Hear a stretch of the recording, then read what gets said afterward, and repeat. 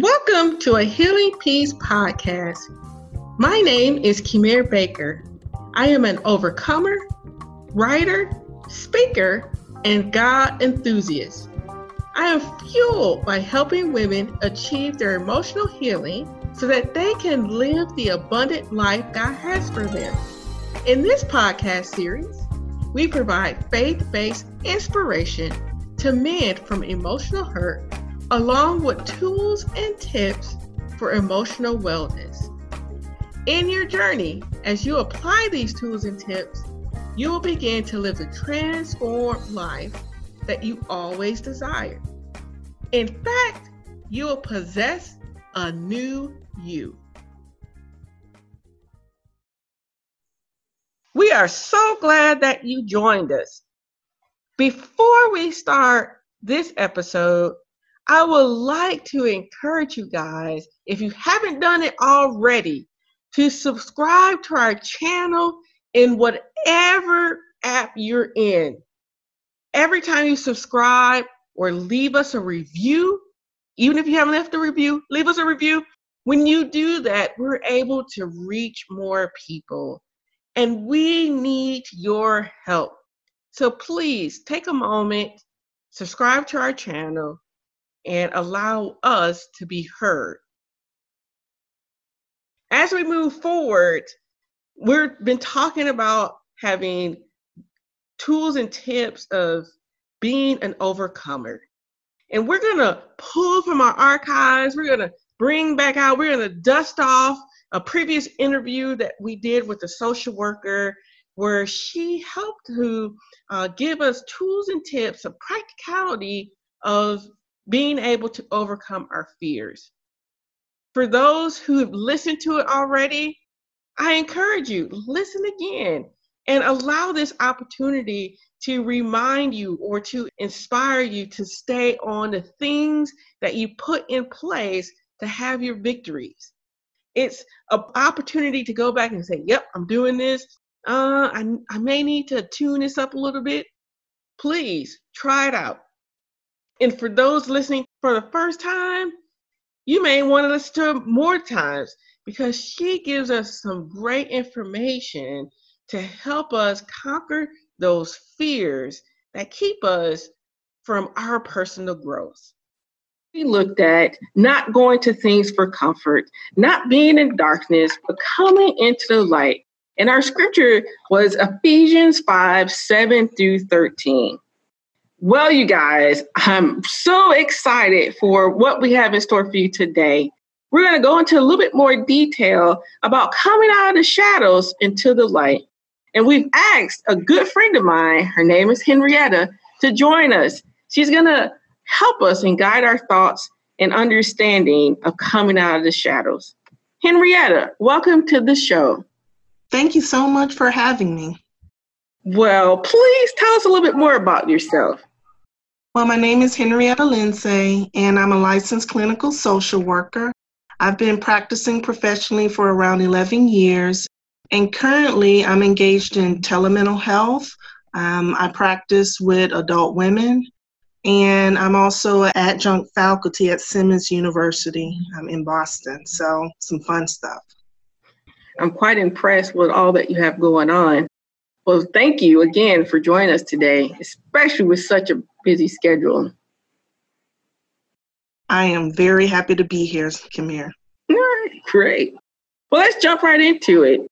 As I was talking about before, we're looking at how to come out the shadows into the light. What do you consider is the first step in coming to the light, especially when we're afraid? Wow, what a huge question to start with. But if we're reminded of our theme scripture, and it's found in Ephesians 5, verse 13, it says, "But when anything is exposed by the light, it becomes visible." So in my opinion, the first step in coming into the light, especially when fear is involved, is to acknowledge things or allow things to become visible with yourself. In all your identities as a person, for example, in being a daughter, a mother, friend, a roommate, a spouse, etc., Which ones are causing you distress? Are there any broken relationships? Is there shame, lack of growth, or unforgiveness somewhere? This allows you time and some personal space at this stage. Acknowledge if something is uncomfortable, painful, heavy, and wrong in any or all of your identities. Don't ignore it or second guess yourself. Have a time to sit and process in writing what specifically may be bothering you by making a list. Pray that God gives you clarity and insight. Also pray for God's forgiveness if it's needed and a tender heart to address things in a deeper way. Create a list of scriptures that helps to encourage and strengthen you through it all. Take all the time that you need to explore and process, Kamir.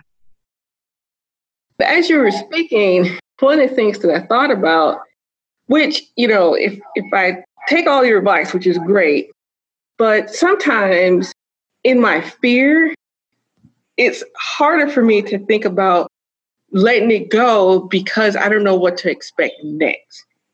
Mm-hmm. And even though, I spend time and I expose, it's like, okay, well, it's finally exposed, but I'm afraid to let it go because I'm already feeling, overwhelmed by it. So how do we go about being able to not allow or exposing the fear of no longer having anything else to go for comfort? This is a huge area, Kamir. And so what I like to do is first in verse 10, let's just look at that. It says, try to discern what is pleasing to God. And so you want to examine if the areas in your life you do not want to address are clearly what wouldn't please God. So you really want to look at that. Are these areas causing you shame and low confidence? Then it's definitely worth taking a step beyond your written list to deal with your fear. Because fear keeps us in the darkness.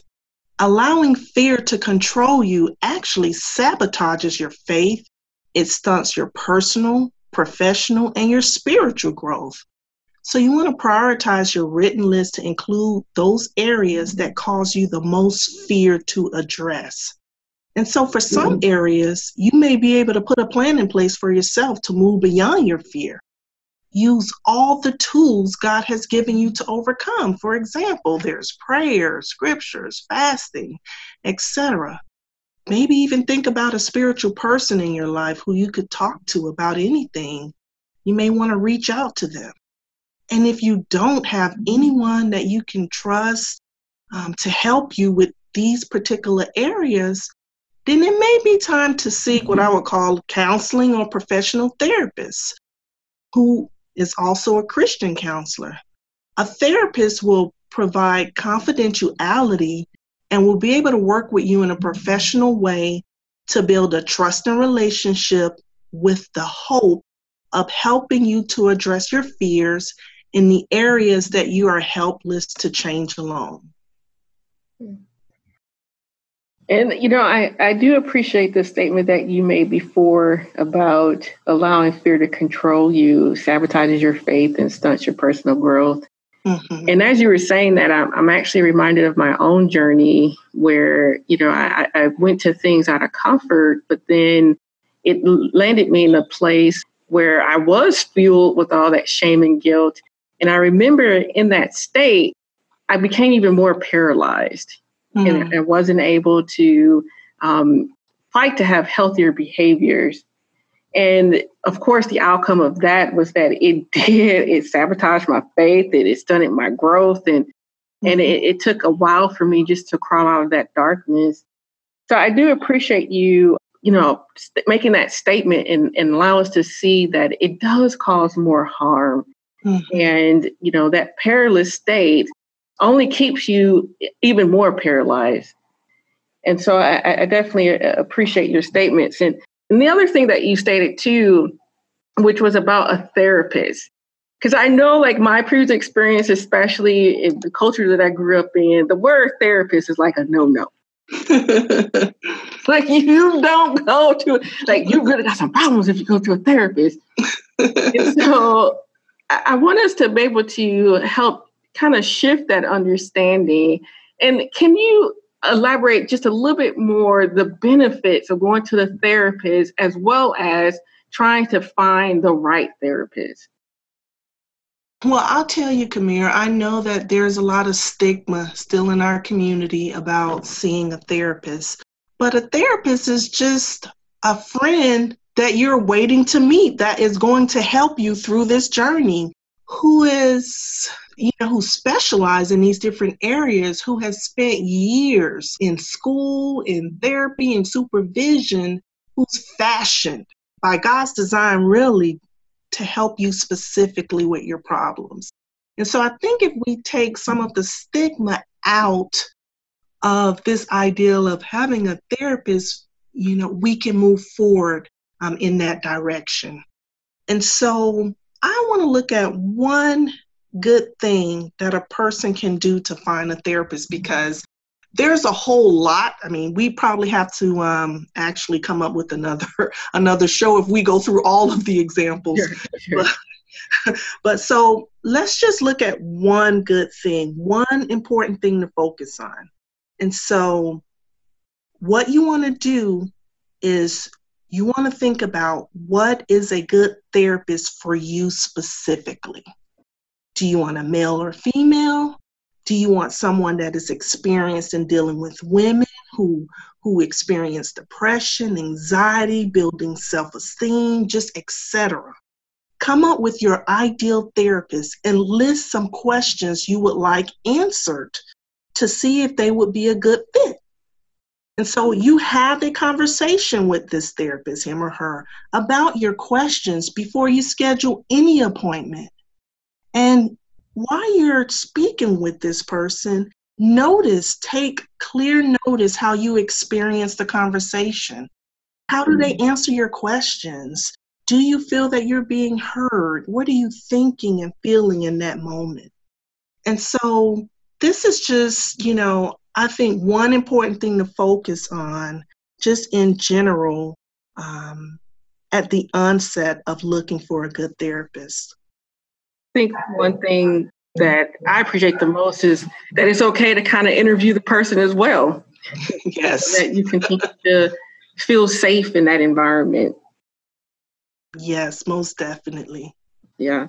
So let's get back to the topic of fears. Okay, so we've talked about a way to begin to have that dialogue and to start putting in a little bit more positive reinforcements to get us to another level. So how do we break out of fears to the point that we're breaking out of our poor behaviors, I want to say maladaptive behaviors, but that's a big word. So maybe you can explain what that means. Yes, this is a wonderful question, Kamir, and I tell you, it's not easy to answer, but I do have a few thoughts about it. I really feel like facing fears is not an easy process. And so I just, want to normalize that for everyone. I'm not talking about something that is just a simple 1, 2, 3 step. It's a difficult process, but I believe that it's a process that can happen. So there are steps you can take to begin to address your fears with the ultimate hope of overcoming. And so if we look back at our theme scripture, Ephesians 5, verse 7, it talks about not taking part in the unfruitful works of the darkness, but instead expose them. So I really believe that unhealthy fear is one example of what Ephesians 5:7 calls unfruitful works of darkness. This is the kind of fear that does not produce fruit and strengths, and it causes mental and emotional and spiritual stress and duress in your life. It's very easy to recognize. Fears can also cause you to, what we as therapists say, have maladaptive behaviors to respond to certain situations. So maladaptive behaviors are things that you do that is often used to reduce your anxiety. But the result is dysfunctional and non-productive. So, for example, you allow fear to control you to the point of avoiding, ignoring, and not addressing a certain situation. Other examples of maladaptive behaviors are social withdrawing and emotional numbing, while other maladaptive behavior examples can get or become really increasingly harmful to yourself, like using drugs, gambling, etc. So one suggestion to use when breaking out of fear that causes these maladaptive behaviors is to focus on emotion-focused coping techniques. So there are several, however, we'll look at two because, want to be sensitive to time. Right. And so the first one is journaling. This allows you to manage your emotions by providing an emotional outlet for stressful feelings. It can help you to brainstorm solutions to the problems you face without pressure. It allows you the opportunity to be truthful without having to confront anyone at this point. So that's the first one. The second one is meditation. So meditation is a practice where an individual uses a technique like focusing your mind on a thought. And so maybe that thought is like a calm beach, waves. That's one of mine. That's one of my focal thoughts. I love the beach. And so a lot of the times, even in the middle of a busy day, I'll stop, I may say a prayer, and then I'll just think about this beach and hear the waves and hear the sound and feel the sand and smell the seashore. And that just brings me so much happiness, just that thought itself. And so, meditation really helps to focus on your mind. So you can focus on the thought, you can focus on the activity or object to train your attention and awareness to achieve a mentally clear and emotionally calm state. It gives your mind some quiet time. These racing thoughts, it actually just helps you to relax all of these thoughts because it's hard to think of many thoughts at one time. Your mind may race from thought to thought, but it's one thought at a time still. And so it can relieve stress, control anxiety, promote emotional health, and you can enhance your self-awareness.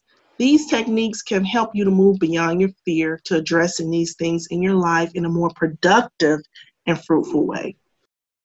You know what? It sounds so easy. I'm like, this whole time, I could have been journaling and meditating, and I could have calmed myself down and stopped doing silly stuff. Yeah. What you shared, it seems so simple. Like, I'm missing a lot this whole time. Well, Kamir, I have to tell you, that's why I say, go see a therapist. Right. I definitely appreciate that. I just looked at the time and I feel like we're running out of time for this episode. However, as you can tell, I still got some questions. Would you come back? I really would like to ask you some more questions that we can share with our audience. Is that a yes? Yes, most definitely, Kamir. All right.